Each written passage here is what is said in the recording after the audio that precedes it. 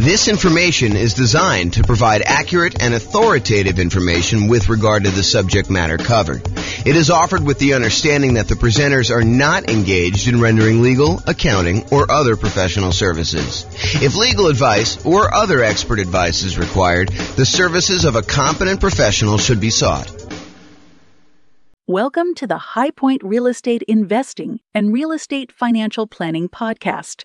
Learn all about investing in real estate in High Point, North Carolina, with a combination of real estate financial planning and modeling with numbers specific to High Point, plus syndicated, more generalized recordings of live and pre-recorded real estate investing classes, not all of them specific to High Point. Be sure to stay tuned after the podcast for a message from our sponsors. Well, good morning and welcome, everyone. I am your host, James Orr, and this is a special class. I don't know if I've taught a class on hard money and private money for real estate investors before, ever as kind of like this combined topic. And it's been a long time, I think, since I've taught a class on hard money and private money, and specifically private money. In fact, I pulled out some resources that I had from a long time ago that I'm going to share with you today, and hopefully you'll like this. So we're going to get started, go over in hard money and private money for real estate investors. So in previous classes, I'm going to try to not cover a lot of the old stuff before, but I'm going to tell you that we have entire classes on a lot of these sections, and there's one last section I think that we've got coming up as well. So the most popular financing options for real estate investors are going to be this kind of group on top, this conventional financing, which I think is like 60-something% of most of the loans that get out there. FHA, which I think is the next largest group. VA, which is the next largest group after that, I think, and that's around 10% of all loans are VA loans. Then when you got USDA and portfolio loans, and the portfolio loans are the ones you get usually when you get above 10 loan limit, and or if you're doing some more unusual things with those. So those are the kind of big group of the most common financing things that you're going to do. And we have lots of classes on those. We've got classes on low down payment, no down payment, conventional financing. I've got a whole separate class on VA financing, a whole separate class on the portfolio loans that we just did. And then you've got this whole secondary group of all of the, I don't know if I'd call them miscellaneous, but they're all these additional financing options that we have covered in some parts and probably need to cover in other parts. And so there's the whole creative financing family, which includes like owner financing, wrap financing, or buying a property subject to the existing mortgage, loan assumption, the lease option, lease purchase, kind of rent to own family, the agreement for deed, the bond for deed, contract for deed, installment land contract, like all those things there. So there's that whole creative financing kind of family of different financing options that are available. And then today we're covering private money and hard money. So we'll go into some detail on those. And then you've got using home equity lines of credit, life insurance policies, self-directed retirement accounts, buying properties for all cash, and then bringing in partners that are usually using one of these other forms, except you're not qualifying for the loan yourself. So I kind of wanted to include all of those as different options. And I think we've got a class coming up to cover the HELOCs, life insurance, self-directed retirement accounts, cash, and partners ones, so kind of like a miscellaneous class to cover those last ones. But today we're going to focus in on private money and hard money. And I'm going to start with hard money. So hard money loans are not usually used when we're doing the nomad strategy, where you're buying a property, moving in, living there for a year. You're buying a property as an owner-occupant, getting usually low or nothing down owner-occupant financing rates, moving into the property, living there for a year. It's a requirement of the lender. You're going to sign a piece of paper when you get these owner-occupant loans that require you to move into the property and stay there for at least a year. And usually it's until you save up enough down payment for the next property. Then you go and you buy your next property, again, usually as an owner-occupant with low or nothing down. You move into that property, you convert the previous one to a rental, and you're able to repeat this until you have as many rentals as you want. So that's the nomad strategy. We don't usually use hard money for doing that particular strategy, nor do we usually use it for doing house hacking. And house hacking is when you're renting out part of the property that you're living in, whether you're buying a duplex and living in one half, or you're renting out a single family home and renting out rooms or something like that. That's house hacking. So we don't typically use hard money for nomads or house hackers. What we do typically use hard money for is buying properties that need to be fixed up and then we're reselling very quickly, or we're doing like a buy, fix up, refi, type of strategy, what some people would call the BRRRR strategy, the buy, rehab, rent, refi, and then repeat. So a lot of folks will use hard money to acquire properties that need a lot of work, because in some of those cases, it is hard in order to get loans on properties that are in really rough shape. In other cases, a lot of people use hard money as a easier to get short-term loan. A lot of times they're going to have really high interest rates compared to what you probably can get if you got more traditional conventional financing. But that's what they're going to use those for. Now, when you do hard money, the property is going to be very important to the lender. They're going to want to look at the property and make sure that they believe that this is going to be a valid, safe investment for them to make. Okay. A lot of times they're going to want to see you buying the property at a very significant discount, such that the loan to value is low enough where if they had to step in because you didn't finish the project or you stop making payments on the loan, if there are payments, sometimes they're not. But if you're unable to make the progress you need to get the property sold, that they can still step in and make a profit, and they feel very, very safe in doing so. So a lot of times they're looking at it and they're trying to determine, does the property support the kind of like loan itself? Now, there are people out there that will tell you, hey, look, when you're doing these hard money loans, they're not looking at you as an individual. They're kind of like ignoring you as the borrower, and they're really focused in on the property itself. And that's the only criteria for being able to get the loan. While I have occasionally seen the rogue, random, rare, hard money lender that will only look at the property, the overwhelming majority of the ones that I've had experience with do look at the borrower as well. So if you think, hey, look, I really want to do this real estate investing, but I've got, ugly credit, or I'm unable to qualify for a loan otherwise, and I'm going to go do this strategy where I'm using hard money in order to do these deals, you may be able to find someone who's willing to make a loan based solely on the strength of the property that you're finding. However, I think you're probably going to pay a premium for that. You're probably going to pay slightly higher rates and maybe even have to buy at a slightly bigger discount in order to make those numbers work. But I think more often than not, the hard money lender is also going to look at you and want to make sure that you are qualified and that you have appropriate resources and experience in order to be able to do those types of deals. Okay. So you can find hard money lenders, but I don't think that is the norm. I'll say it that way. So how much do you usually pay for hard money? So hard money rates are significantly higher than what you're going to see getting conventional financing, FHA financing, VA financing. And it's usually going to be much shorter in term. So what is the typical rate you might see in a hard money loan? Well, it varies quite a bit. And it varies a little bit based on deal flow in that marketplace and how competitive that marketplace is. So you will see a wide range. I think 10 to 15% is what we've been seeing for a while. Is it very possible with the rise in interest rates that these rates are going to be a little bit higher? Sure, absolutely. Could you find a hard money lender who has a slightly lower rate than that? Sure, I think that you could probably find one, especially if you're doing a bunch of deals and you're able to negotiate some really good terms with that particular lender. Also, I point out that hard money lenders are in the business of loaning money. We're going to talk about private money here in a second, where private money people are people that are not usually in the business of making loans against real estate. Hard money lenders are in the business of making loans against real estate. And so they oftentimes have programs to do this. You may find someone who is either really flexible and likes to wheel and deal and structure their own terms on every deal independently, or someone who's brand new and doesn't have the full details of their own kind of like hard money loan programs all fleshed out, and they're willing to be flexible on how we structure it or how you structure it with them. But most of the time, hard money lenders are going to have static programs in place that are like, hey, here's our hard money loan program. Here's the property requirements. Here's the personal requirements for you to do it. And here are the rates for doing it. And a lot of times they'll have rates for, if you've done your first X number of deals with them, or if you've done more than X number of deals with them, sometimes they'll start giving you discounts on doing those.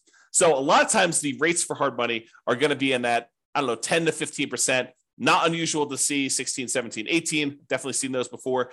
And in addition to the fee of the rate of the loan, they're typically going to charge you points. And a point is a percent of the loan amount that you're borrowing. So if you're going and you're getting $100,000 loan and they're charging you 2 points, then they're charging you $2,000 in addition to the interest on the loan in order to be able to get that loan. And I don't think it's unusual to see, 2, 3, 4 points on those. There are some hard money lender companies out there that they are going and raising money from people in the general public, and the people are the actual funders of the loan. That's where the money is coming from. But the person out there seeking the kind of investors to put in the money for the loans, and then the real estate investors who are buying the properties and they're putting them together, sometimes they will collect the points on the loan.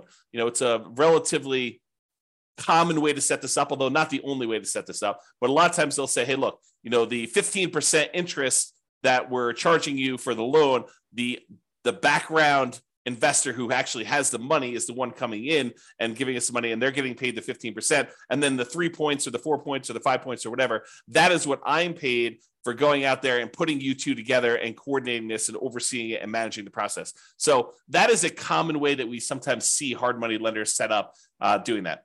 Now, these rates can change over time. So you may go out there and be finding 12% today or 15% today or 17% today. And you may find that over time that these rates can vary up and down depending on supply and demand in your marketplace. Hard money loans are often shorter term loans. They're typically not going to be a 30-year fixed rate financing type of situation. Although I've seen some hard money lenders offer like a longer term, sometimes like 2 or 5 year program where they're using hard money loans in order to fund sort of like a shorter term, midterm, I guess it's more of a midterm rental property where you're able to acquire the property, rent it out for a year or two, let things kind of settle in season, and then you're able to kind of replace that loan with some type of longer term financing. But the overwhelming majority of the hard money loans, especially ones that people are using for fix and flips or doing the BRRRR strategy, are going to be in this 3 to 12 month range. And for those of you that are doing the BRRRR strategy, my understanding is that the exit financing requirements have changed recently. And now they are requiring that you actually season the property for a full year. So you'll need to have this hard money loan in place for 12 months to be able to get your kind of like 30-year fixed rate financing on the way out in most cases, unless you're getting creative and using some type of unusual portfolio financing where they're not requiring that in the midterm.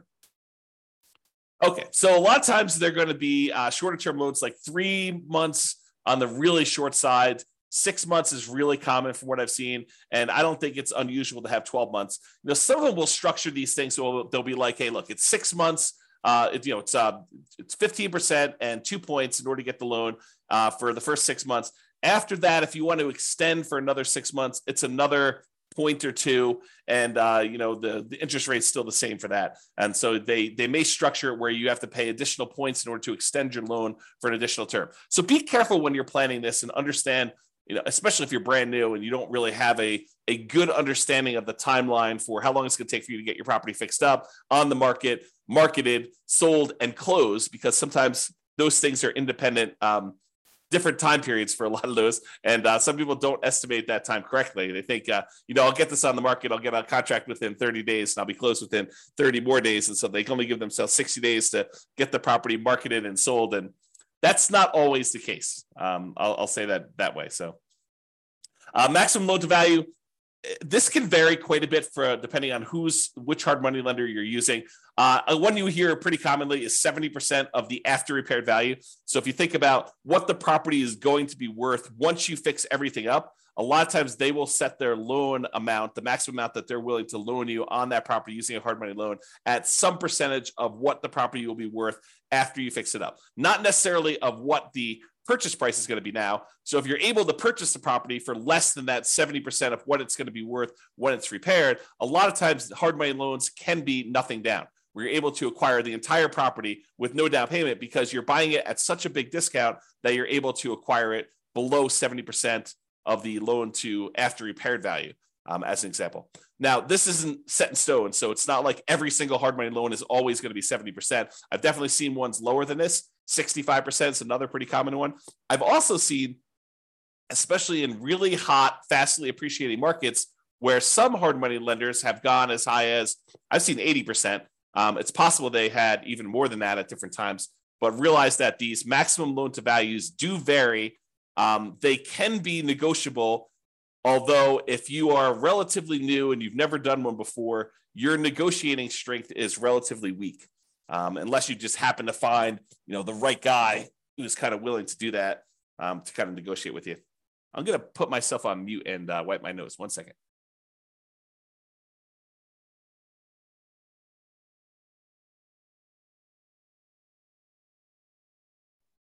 Okay, I'm back. Sorry, I had to wipe my nose there.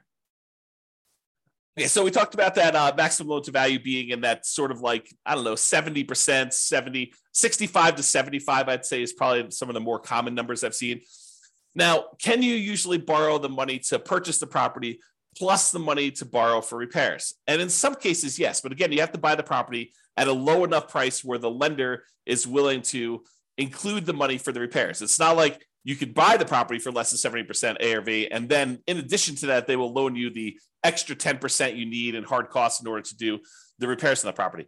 No, it's usually that is the limit. Whatever they tell you is their maximum loan to value is going to be their limit, and that would include repair money. So a lot of times for some investors where it's hard to find these properties and the numbers are tight, they're not able to buy these really deeply discounted, especially compared to the maximum loan to value. A lot of times the real estate investor coming in is going to buy the property using some type of hard money loan, and then they're going to use some other source of money, sometimes the cash that they have their own, or in some cases they're willing to use a credit card or to borrow money in order to do the repairs on the property, knowing that they're going to be reimbursed when the property closes at the end. So realize that you may need to do more than just the hard money loan to do these if you don't have any money of your own to be able to access that. Some people will use a combination of their Home Depot credit card or a regular credit card to do some of the contractor stuff that they're unwilling or unable to do. So they'll kind of mix and match and spread the load out all over, kind of across all those. However, if the hard money lender is going to loan you money to do some of the repairs, most of the time they're going to escrow the money for repairs. So it's not like you're going to buy the property and you're able to buy it at a big enough discount where they're also able to finance the repairs, and the repairs are, let's say, $15,000. It's not like the hard money lender, in most cases, some of them may, but in most cases, they're not going to just give you an extra $15,000 at closing that you're going to be able to just sort of have and use for living expenses or whatever. No, they're going to actually say to you, okay, here you go. We gave you the money to buy the property. Now go ahead and do this amount of work in stage one, and then we're going to review that work was done, and we will release the money to pay for the work that was done. So they'll kind of do it in stages, make sure that you got the work done. Then they will release the money for you to pay your contractors and buy your supplies and stuff. And then they'll say, okay, now do stage 2 work, and they'll have all that done. And sometimes there's a stage 3, or sometimes there's not. Basically you have to escrow the money. They set it aside in a special account for you, and they hold on to it until you need that money, until you've proven that the work is done, and they can release that money for you.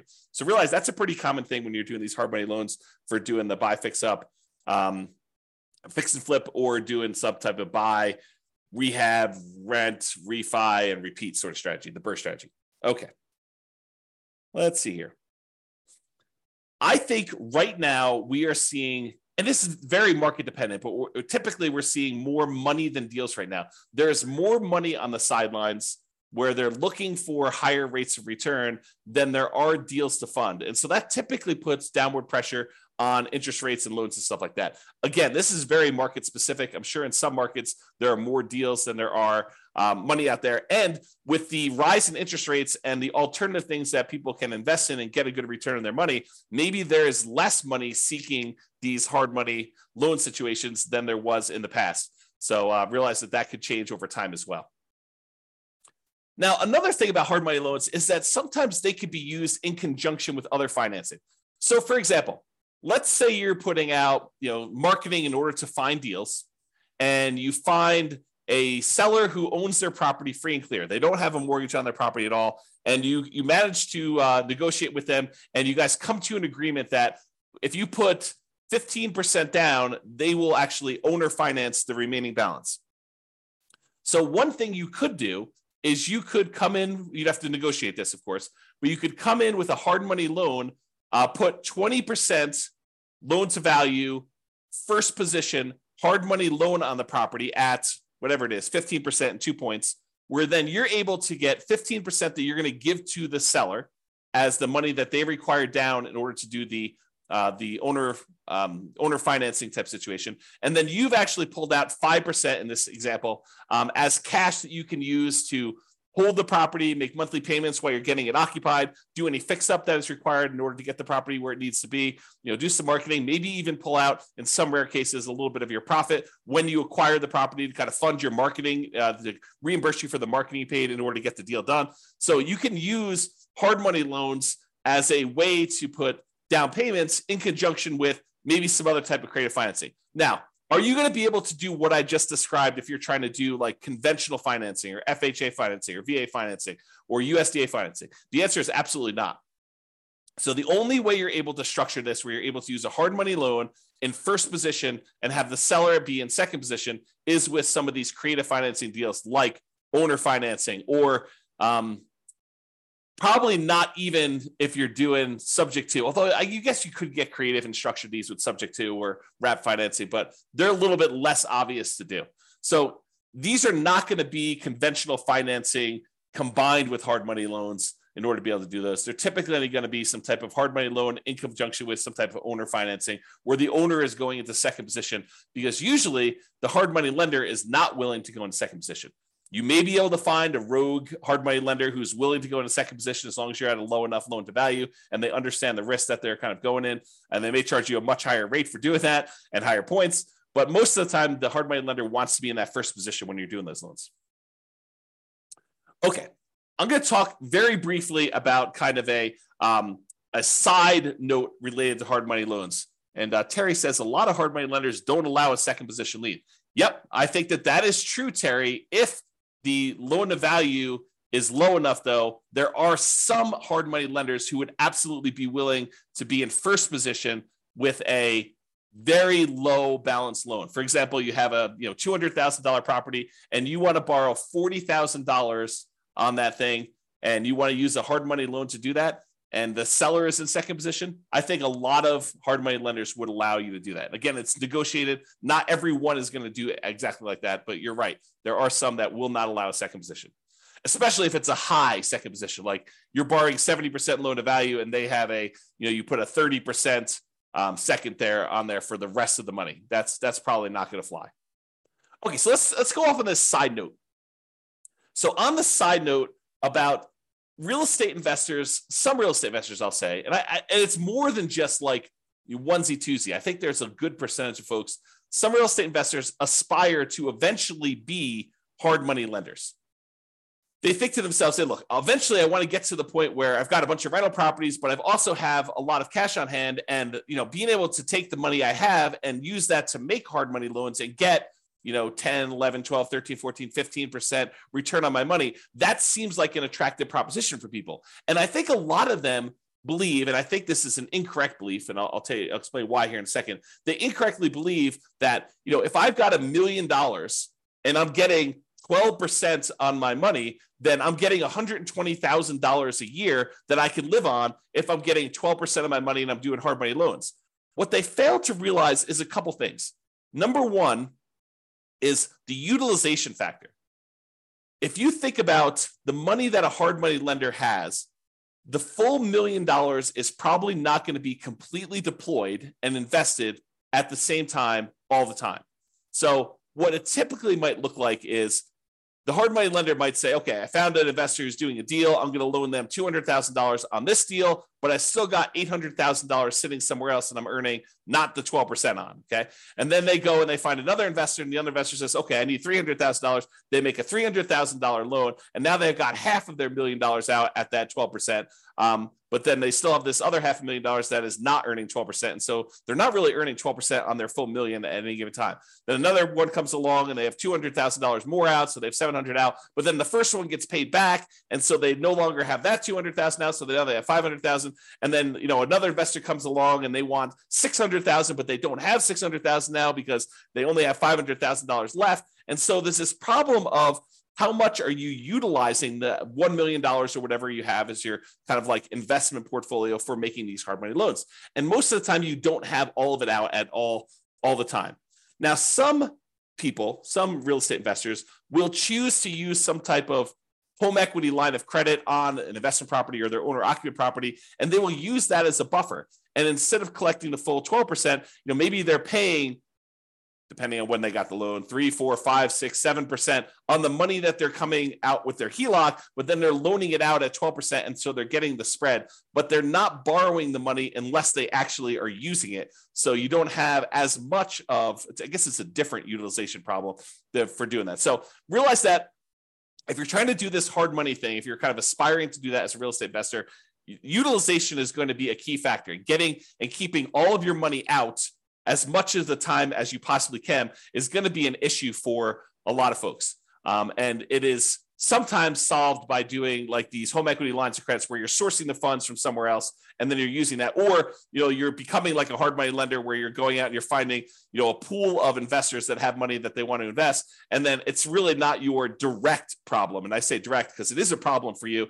that your clients don't have their money kind of out and invested all the time, and then you're kind of using your uncle who has $1 million. You're saying, hey, uncle, you've got this home equity line of credit for $1 million. Why don't we, loan this money out to someone at, 12% or 15%. And you're sort of like overseeing the deal and finding the real estate investors who need the money for the hard money loan. And maybe you're collecting the points and maybe you're participating in the percentage they're earning or not. But then your uncle's borrowing the money at 5% and he's getting 11% and you're getting 1 point, like there's all these different ways to structure it where you're going out there and you're starting the business of doing this.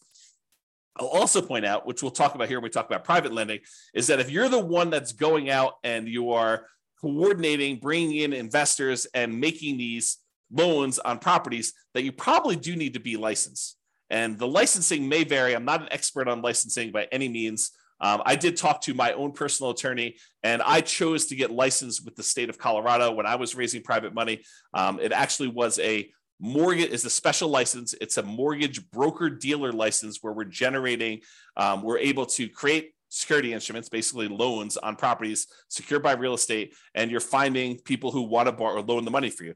So realize if you're doing this thing where you're doing hard money loans, you're becoming a hard money lender, you probably want to get licensed or at least have a consultation with an attorney to find out what the attorney recommends you get licensed, if at all, in your particular market. Okay, the second part about this, investors aspiring to be hard money lenders, is this idea that you should live on that full interest. So you think, even if you could go loan $1 million out and collect 12% per year, $120,000, a lot of investors think, oh, I can live on that $120,000, and I only need this $1 million, and I'm able to collect 12% per year return on that. And so really I'm getting $120,000 a year that I could live on. That's not how that works. If you've studied any type of retirement planning, especially folks in the financial independence, retire early, the FIRE motion, kind of like group of stuff, you'll hear about this concept of the Trinity study or the 4% rule. And what the 4% rule says, the 4% safe withdrawal rate rule, basically says that if you have a certain amount of money invested, and typically they talk about investing in stocks or bonds or something like that, although it does apply to this as well. I'll explain that here in a second. But if you go and you actually have $1 million invested somewhere else, it is, in most cases, you are less likely, there's a low probability that you will run out of money if you take 4% out each year, adjusted up for inflation. But you're not actually taking the full amount that the money is being used for. So for example, if you have $1 million you're investing in stocks and bonds, and that as a whole is earning you 8% per year, you're not taking 8% per year out. You're taking 4% per year out. And part of that is because sometimes money goes up and sometimes money goes down. Like the returns on the stock market, sometimes are up, sometimes are down. More return in the bond market, sometimes up, sometimes it's down. And for the same reason, sometimes when you make investments in real estate, like as a hard money lender, some of these deals don't always go the way you want. Sometimes they go bad and you end up losing money on them. And so you should not think that you could take the full 12% and spend that. You should think of it as another amount of money that is invested in something and use the same, whatever your version of safe withdrawal rate is. Most cases it's going to be between 3 and 5%. I think that's with 4% being the most common that we hear most. But 4% of the money coming out, not 12. So if you have $1 million out there invested at 12%, and besides the utilization factor, maybe you're only taking 4% out safe withdrawal rate. So instead of you thinking you're getting $120,000 a year, you really should only be taking out $40,000 a year, adjusted up for inflation each year. That's the difference. And that's, I think, what a lot of folks who initially aspire to being a hard money lender don't necessarily realize. Okay. All right. With that being said, that is pretty much hard money. For those that are on that have questions about hard money, you're welcome to queue those up. I will cover them after I cover private financing. At least I will try to do it. I'm going to cover private financing, and then if you have any questions about that, please queue those up, and I'll usually handle those at the end as well.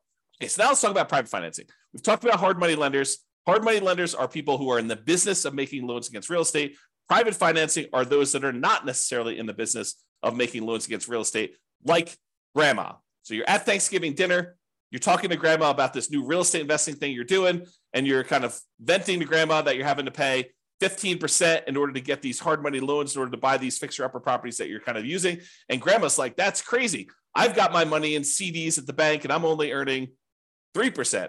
And she's like, why don't I loan you the money and you can pay me 6%? And it's a lot better than you paying someone else 15, and I make money too.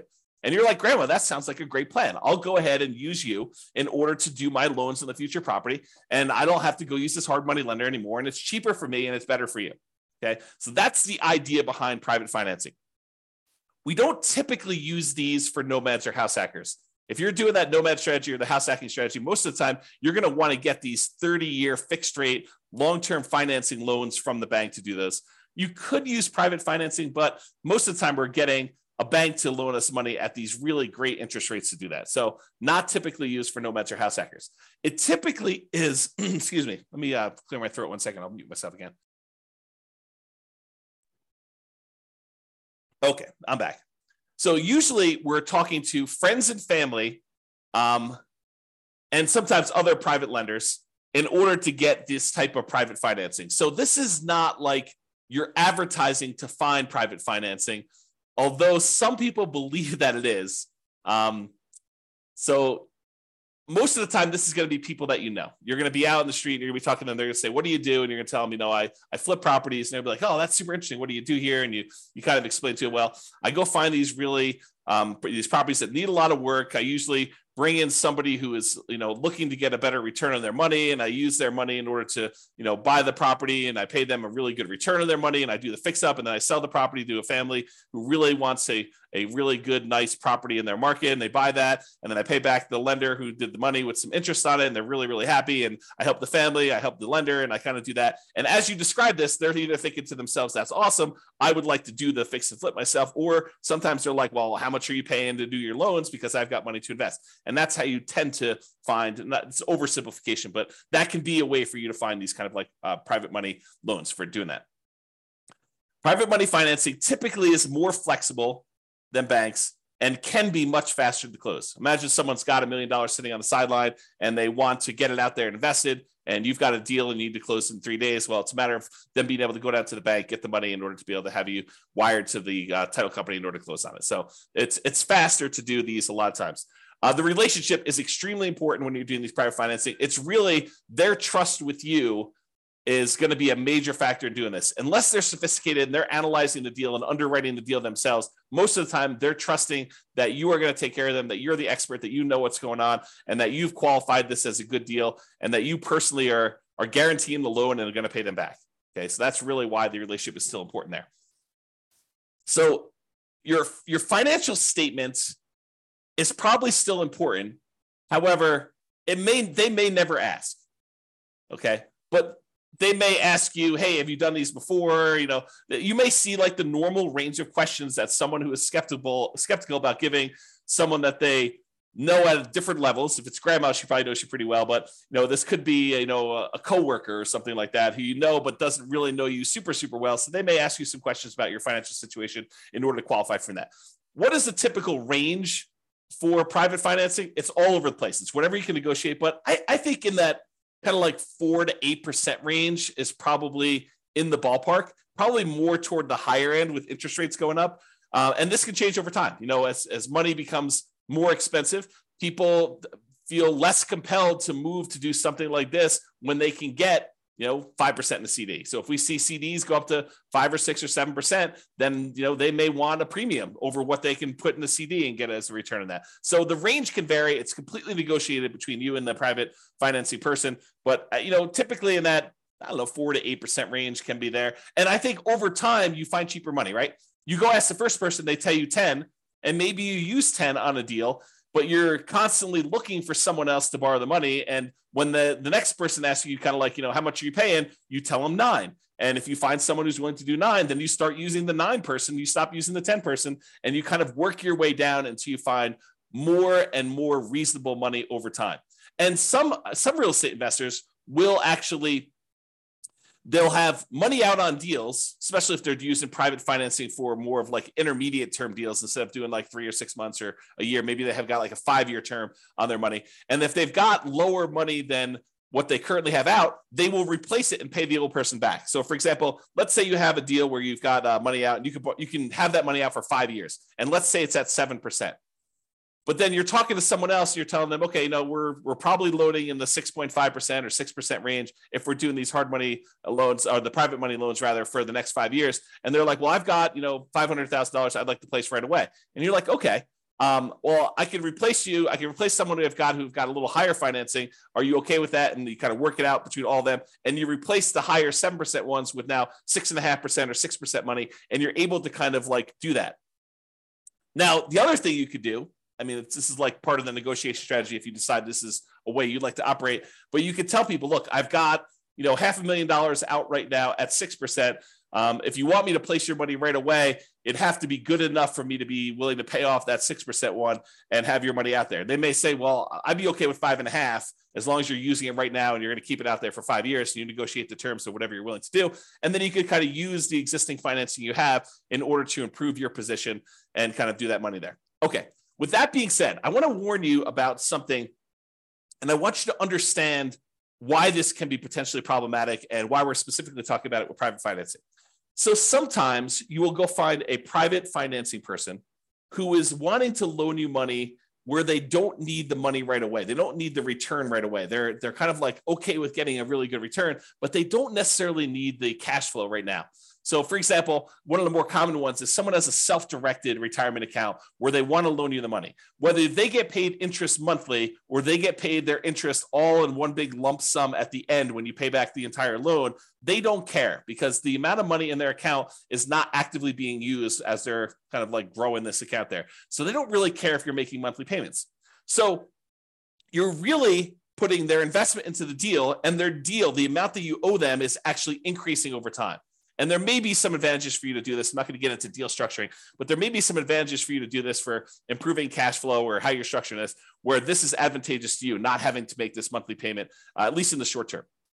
And so they've got, let's call it, let's say they did a smaller loan. Let's say they did a $100,000 loan on this, and they're actually allowing their interest to accrue. So at the end of the year, let's say they're getting 6%. So at the end of the year, you owe them 106. They've earned $6,000 and $100,000 that they have out. And then the next year, you owe them 6% interest on the 106. So it's 1012 plus a little bit extra for the interest on that. So really over time, their balance is growing, and that's happening there.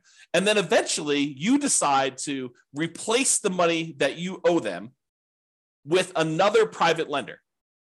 And you go and you pay back this $100,000 original loan plus the $6,000 in interest plus the, let's call it $7,000 interest in year 2 plus the $8,000 in interest in year 3. So you're paying them back their initial investment plus the returns that they earn. And you're doing that with money that you're bringing in from the outside from another investor coming in. What does that sound like to you? It should sound like a Ponzi scheme because you're actually paying off the previous investors, their initial investment, and the return that they've earned with new money coming in from another investor. So it should sound like a Ponzi scheme to you because that's what a Ponzi scheme is, right? And then a person who's coming in, they're collecting money and they're paying out the returns and stuff by another investor coming in. So you inadvertently, without really thinking you're doing some type of Ponzi scheme, you actually came in, you said, okay, we structured this great loan. You're happy getting, the amount of money you borrowed and some interest on it. And we're allowing that interest to accrue, which is totally fine. There's nothing wrong with that in of itself. And then over time, you're like, okay, now you want to get out of this loan. And maybe it's as innocent as that, right? They call you and they're like, hey, look, I finally need this money out. And you're like, hey, no problem. I'll replace you with another one of my private lenders. And you come in and you bring in another private lender to pay off that $100,000 plus whatever they own. Now you've inadvertently kind of like formed this Ponzi scheme situation where you're paying off an old investor with a new investor and you're paying them their actual returns using that. So you got to be really, really careful that you don't structure this and get advice from an attorney to avoid this situation if it comes up for you. If you're, and even even the idea of replacing the loan is kind of on this borderline edge of this Ponzi scheme, right? Like you're taking one investor's money and you're replacing it with another investor coming into the deal. So definitely talk to your attorney and make sure that you feel really comfortable with the way that you're structuring these and you're doing that. So that's what I wanted to warn you about. It's kind of like this concept of inadvertently setting up a Ponzi scheme to do this. And we don't usually see it as much with commercial lenders. Maybe the commercial lenders don't care. Maybe, it probably is, now that I think about it, it probably is that the organizations that are going to come after you for doing these Ponzi schemes, they're trying to protect the public, not necessarily a commercial lender who is making these conventional FHA, VA loans where if you do a refinance there, they're like sophisticated institutional type of people that know about these loans. But someone who's a consumer on the street, they're trying to protect the consumer. It's a consumer protection law and situation in that particular case. Okay. So I wanted to cover that in case you never thought about it that way. If you decide, hey, I really want to do this real estate investing thing, and this idea of going out there and finding friends and family, people that I know, contacts that I know, and raising money in order to be able to accelerate my ability to do deals, if you're going to get really serious about that, you may decide to go out and start talking to people in a more formal process rather than just off the cuff at Thanksgiving dinner. You're like, hey, look, I want to tell you a little bit more about what I've been doing, and if you want to, I'll sit down and I'll walk you through exactly how this all works. And maybe you form like a little PowerPoint presentation, or maybe you put together a little PDF, or maybe you decide to go talk to them about like how your deals are structured and what the deal looks like that someone could come in and do. So eventually, if you plan on doing this more than just like a off the cuff one-time deal with Uncle Joe or Grandma, and you decide you want to go out there and make this part of your business, you're probably going to want to formalize this a little bit more. So I will share with you, for the folks that are kind of like got access to the recordings and stuff, I will share with you an old PDF. I'll kind of let you glance at it really quick, but I'll share with you an old PDF that you may want to use as sort of a very rough sample starting point of what you may want to use as a baseline for creating your own private financing presentation there. Now that I've said that, and you're going to start getting more serious about raising private money and going out there and doing this repeatedly, I want to talk to you about just the tiniest bit, because I'm definitely not qualified. I'm not an attorney, but I want to talk to you a little bit about soliciting and licensing. So if you are going out and you are soliciting people to make an investment and you're creating a security instrument, you're basically creating a security. Someone gives you money and they're relying on you to get a return from that. And you're having that secured by real estate in this particular example. So you're going and creating an investment for them where you're collecting money and you're advertising, even if it's word of mouth advertising and talking to people about it, that is still a form of advertising, even if it's not printed. But if you're going to go and do that, you need to become aware of the licensing laws required and the advertising restrictions that you have by doing this type of solicitation. So this is sort of I'm not going to teach you to go do this because I'm not an expert on it and I don't know different states' laws and stuff like that. But I will tell you, I did talk to my attorney when I was doing this more seriously. And my attorney advised me to go get the license that I was required to do, which I told you in the state of Colorado. I don't know what it is in your other states. It's a mortgage broker dealer license. That's what it was. And there were definitely restrictions on what you can and cannot say and what you can and cannot advertise in order to do this. And so realize that this is not a Wild West. You can say or do whatever you want. You got to be really careful about promising returns. You got to be really careful about letting them know about the actual risks that there are for them to invest in this stuff. This is not a riskless investment, like really nothing is, as we found out recently by putting money in the bank with FDIC insurance. This is not a riskless investment either, and they should understand what the risks are. And you probably should have written risk disclosures prepared by an attorney, and you probably should be licensed. This is the weird thing, right? Like if you're going to go do a single loan with Grandma, do you need to be licensed? Maybe, probably. But this is sort of like, you speed once. Can you get in trouble for doing that? Sure. Are you likely to get in trouble for doing that, especially with Grandma? Probably not. But realize that you may want to consider getting license and learning the rules and regulations for doing this. This is not like a open world where you can do whatever you want there. That's kind of what I'm pointing out there. So I will share with you that you probably should get licensed. I went and got licensed with a mortgage broker dealer license with the Division of Securities. And then they have oversight in what you do. They want to approve things. They want to review your things. They want to review your documents every once in a while. So they'll want to go and make sure that you're doing everything correct. All right. One other thing I'll point out to you. I'm going to share with you the business card I had and what I thought was a good way to do it, but you'll want to definitely check with your attorney to make sure that this is in compliance and that you're allowed to do it. So this is a really old business card back from when I was doing this. I'm, not really raising money anymore. But basically it was like a typical, I buy houses and apartments kind of thing in here. It had my contact information, my name, address, and website and stuff like that. I don't even think the website's up, so there's nothing really to go look at on there. And then on the top here, this is the back of the business card. Besides the creepy kind of shadowy, my face there and there. This was the way that I expressed to people that there were opportunities to invest is I disclosed my licensed situation. So this is sort of like what I would refer to as licensed disclosure marketing is probably a good way to describe it, right? You are disclosing to someone that you are licensed and that this is a licensed activity. And by disclosing that you're licensed in a licensed activity, you imply that there's an opportunity there for some people, right? So licensing disclosure for private investors looking to earn returns from private real estate notes. So I'm giving them a notice telling them there's a licensing disclosure here. Notice. And then there's my LLC name here. The one that was the mortgage broker dealer licensing is a mortgage broker dealer licensed by the Colorado Division of Securities to create notes paying interest secured by a deed of trust on real estate for private individuals seeking those investments. And then I had my personal name is a licensed mortgage sales representative for that thing. So I just disclosed to them through my licensing disclosure that I am licensed to do this in case you had an interest to do that. So that was sort of a possible workaround for directly soliciting for these loans is that you actually advertise your licensing and that this is a licensed activity and you can kind of get people there.